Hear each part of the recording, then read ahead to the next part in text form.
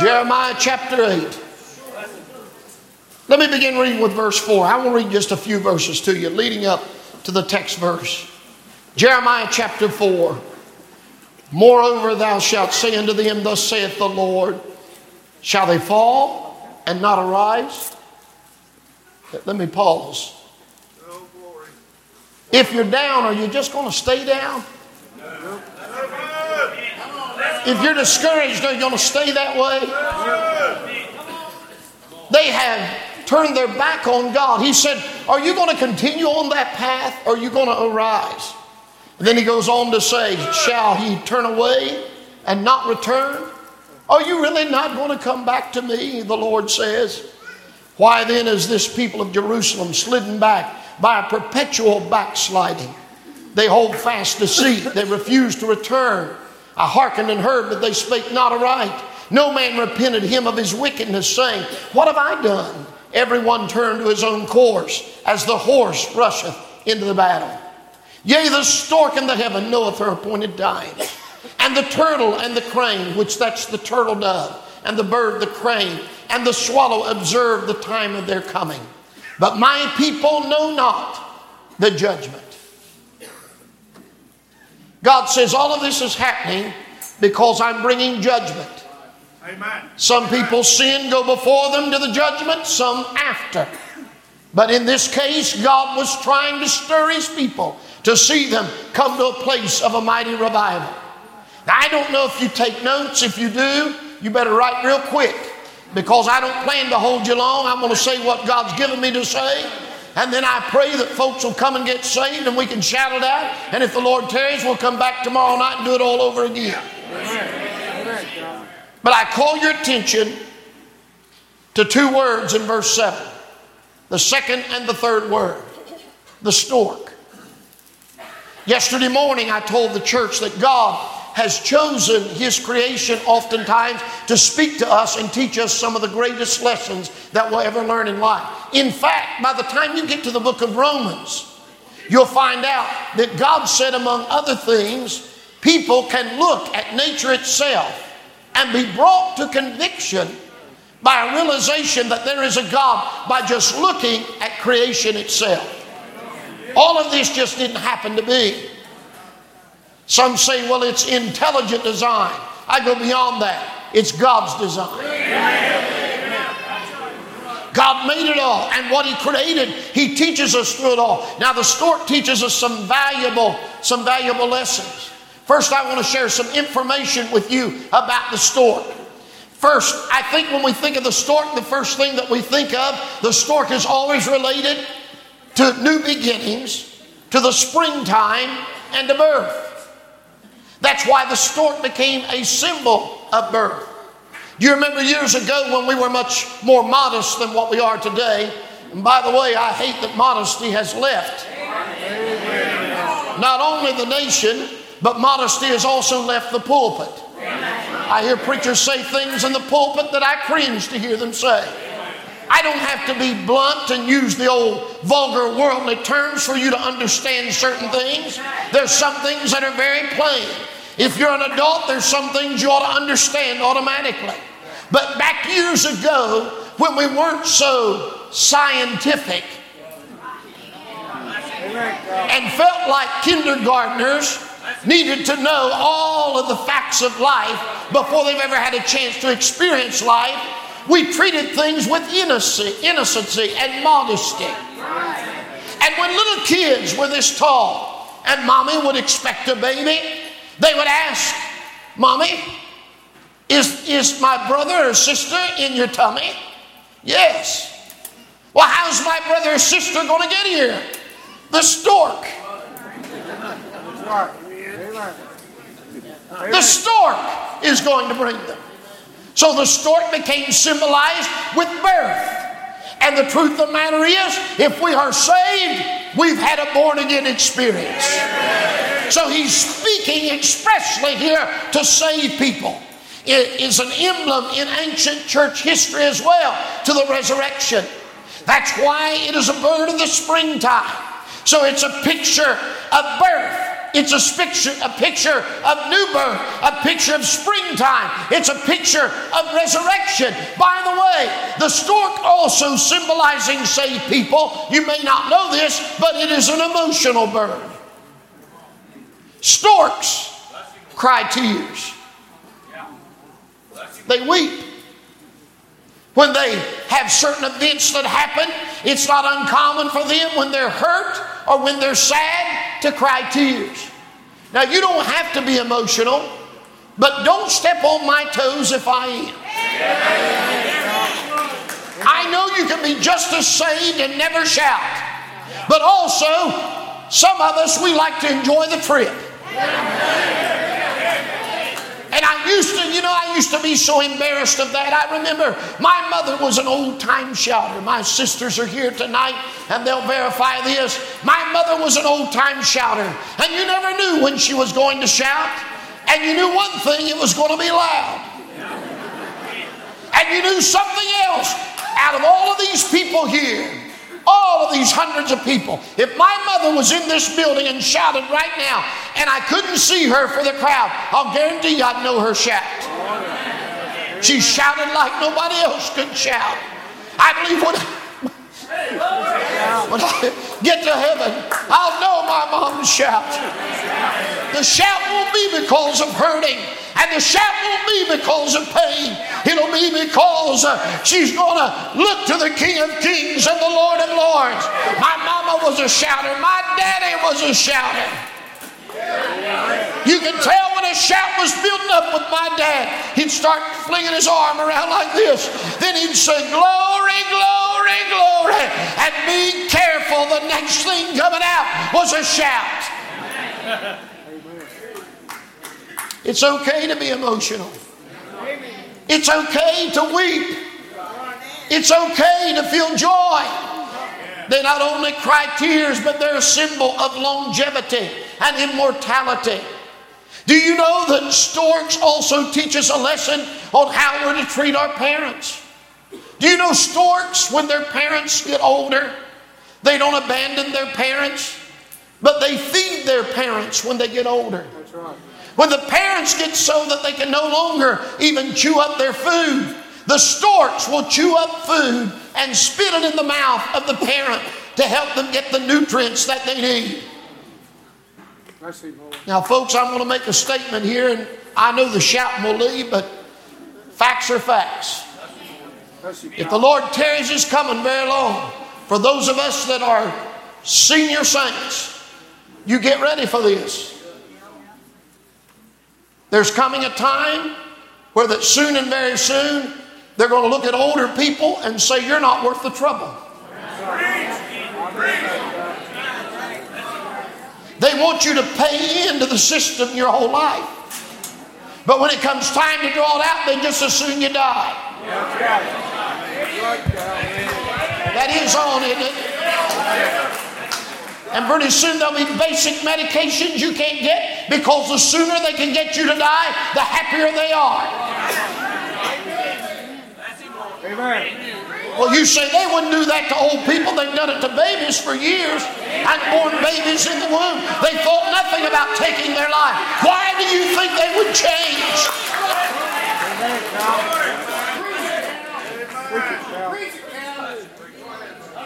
I thank all 20 of you for the amens. But it's coming. That just as soon euthanize you, find a quick way to get out. It doesn't. This is not politics. Both political parties are coming to an agreement in this area. That they think that when you get to the place where it's no longer affordable to keep you. Listen, younger people, listen. I'm preaching this because I'm getting older and I might need a little help later on. But don't throw the older folks away. They have paved the way. They have paid the price. They have given us a wonderful legacy of worship, and they are worthy of our honor. They are worthy of our gratitude, and they are worthy of our care.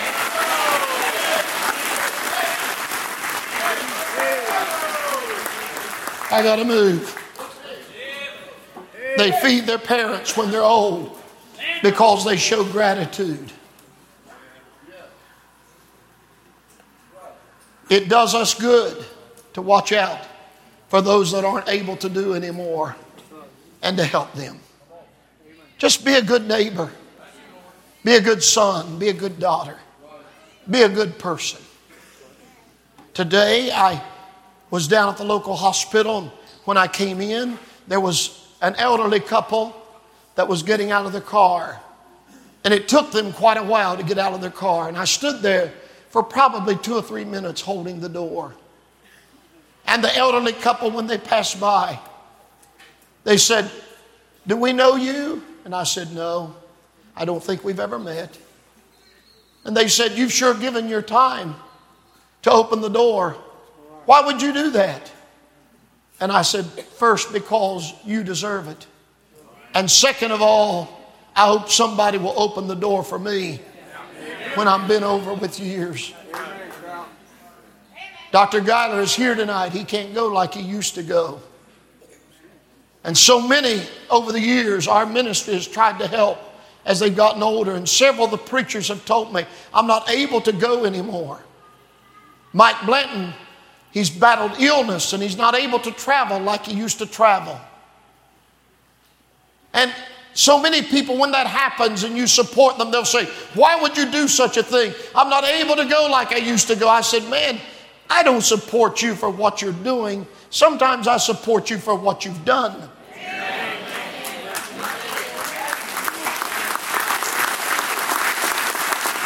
Well, I can tell that's not going over well, so let me move on.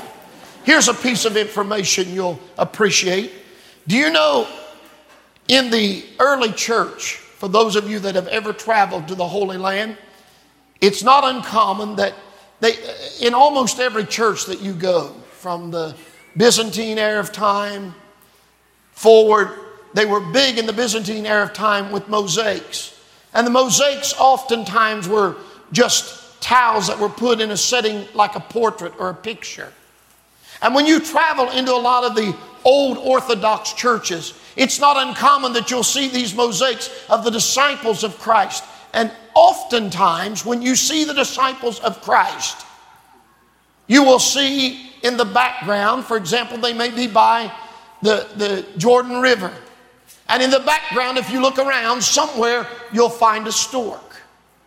They embedded storks in those early mosaics, the early carvings, and the early paintings, if you will. Now, there was a reason for that, because the stork has a unique ability as a bird.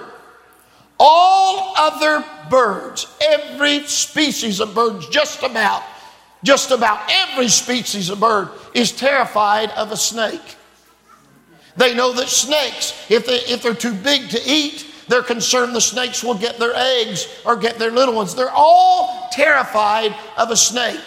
Some of them, like the eagle, they can kill the snake, but still they have a concern. That's why they build their nest oftentimes, if it's in a rocky region, in the cleft of the rock, so the serpent can't get to the young and to the eggs. Even though they're stronger than the snake, they still watch out for the snake. Every bird that God created has a fear of the snake. There's one bird that is not afraid of snakes. It is the stork. In fact, the storks hate snakes and serpents so much that the perfect day in the life of a stork is to find a snake or a serpent, and they're not only not afraid of it, they'll pester the snake or they'll terrorize the snake. They're one of the only birds that the snake is afraid of. Instead of the bird being afraid of the snake is afraid of the stork, because it won't let the snake alone. It just pesters it and pesters it and pesters it and terrorizes it. Do you know something? The devil's not afraid of anybody in this world except one group of people, and that's people that have been saved by the blood of Jesus Christ, filled with the Spirit of God. That group proof that Jesus said, upon this rock I will build my church, and the gates of hell shall not prevail against it. We're always on the defensive against the devil. Let me tell you something. Don't worry about the devil. He ought to be worried about you. Live your life so that when your feet hit the floor in the morning, the first thing the devil says, oh no, they're up. Here they come again. He's not in control. He doesn't have the final say. God's in control. I've come this week to see people take back some stuff that the devil stole from them, and to see them terrorize the serpent. He came against you, but he picked the wrong one to come against. Because you've come to a place where you know through the power of God that your Father, Jesus Christ, your Savior, can do anything. And He's overcome the enemy. And because of Him, we have power over the serpent. These are they that have overcome by the blood of the Lamb and the word of their testimony. But think too about this before I close.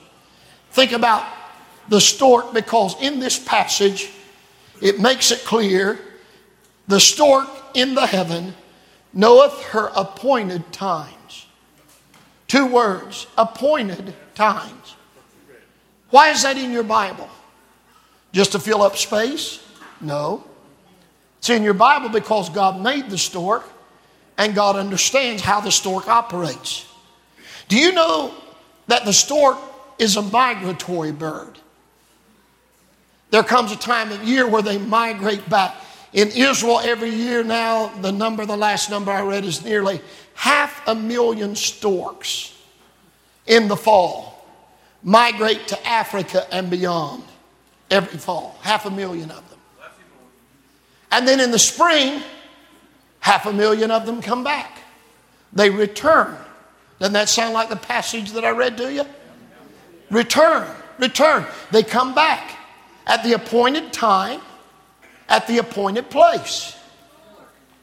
Now here's the amazing thing. They've done a study on storks from the Middle East. And in Israel, the 500,000 storks that migrate every year, they always leave exactly the same day of the year. All of them. They leave at once. And in the spring, they come back on exactly the same day every spring. They know this because now they know when the storks are coming home, they have such a determination to make it home on that appointed time that they now oftentimes reroute air traffic, because 500,000 of these birds are coming in at the appointed time.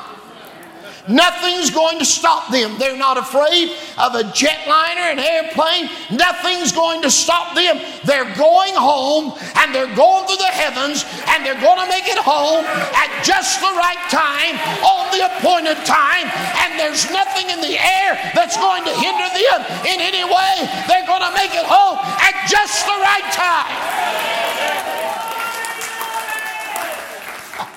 What a determination.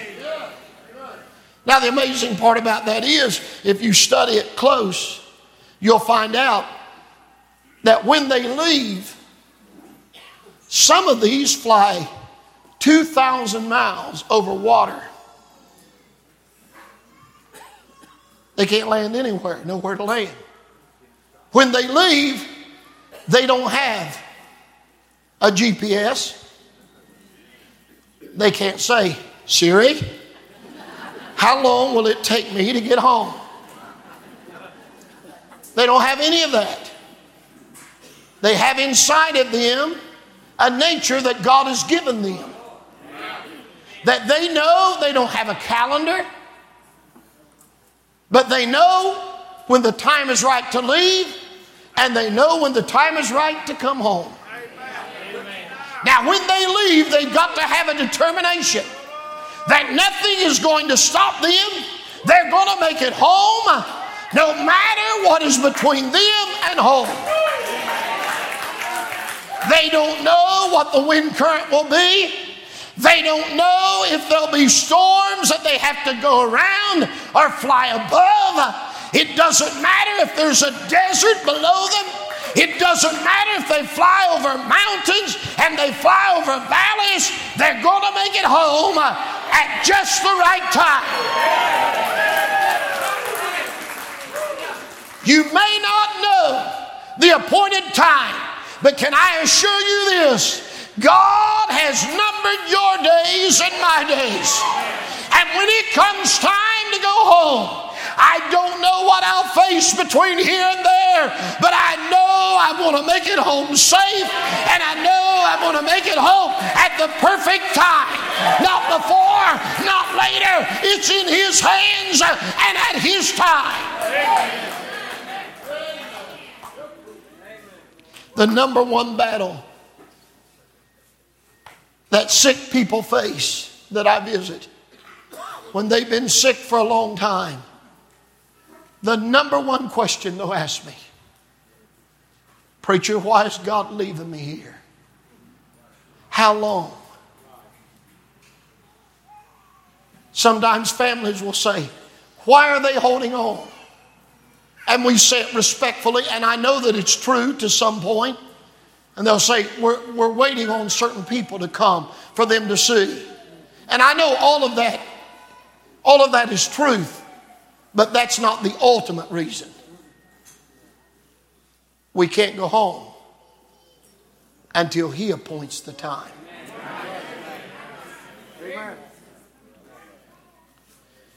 There's people right here in this building. Can I just ask if you're not embarrassed to raise your hand? How many of you in this building have had a near-death experience or near-death illness? Would you raise your hands? All of it. Look at that. Wow. Look at that. Hey, by the way, keep them up there. Every one of you are a miracle. Amen. Every one of you are a miracle. And I know there's a multitude. Some accidents, some with cancer, other diseases. God spared your life. Got a miracle just today. One of our folks, I believe Connie's here tonight in the service. Her son, he was just saved last week when Jamie went up to visit with him. He was just saved, and they gave them no hope whatsoever. They couldn't get him off the ventilator. He was setting up, eating potatoes. And it's a miracle. It's Donnie's brother. You got a right to be happy. They talked to me about his funeral. Why didn't he go home, Connie? Donnie, why didn't he go home? All of you that raised your hand, why didn't you go home? Not the appointed time.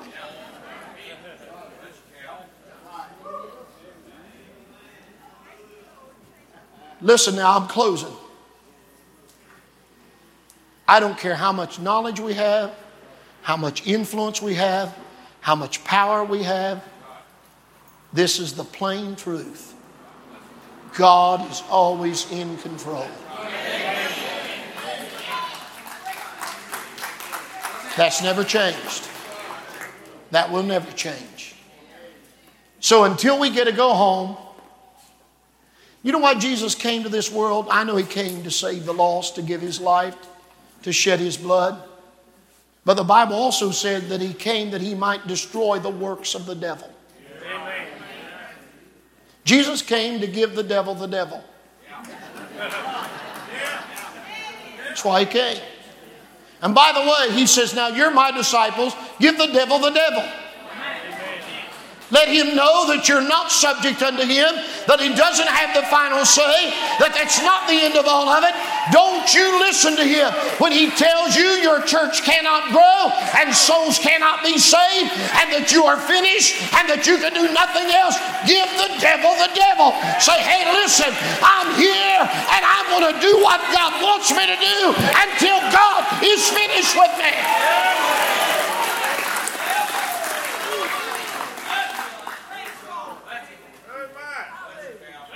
You're not home That means that you have a purpose. And for you that are lost, thank God the appointed time hasn't come yet. Because you've got one more opportunity.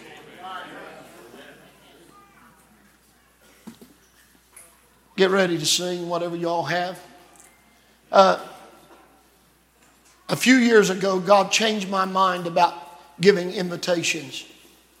I look at it different. I don't say this very often, but I'm going to say it to you tonight. Let me tell you what an invitation really is. An invitation of the Holy Spirit to people that don't know the Lord. The invitation is really Jesus proposing to you. That's what it is. He wants you to be a part of His bride.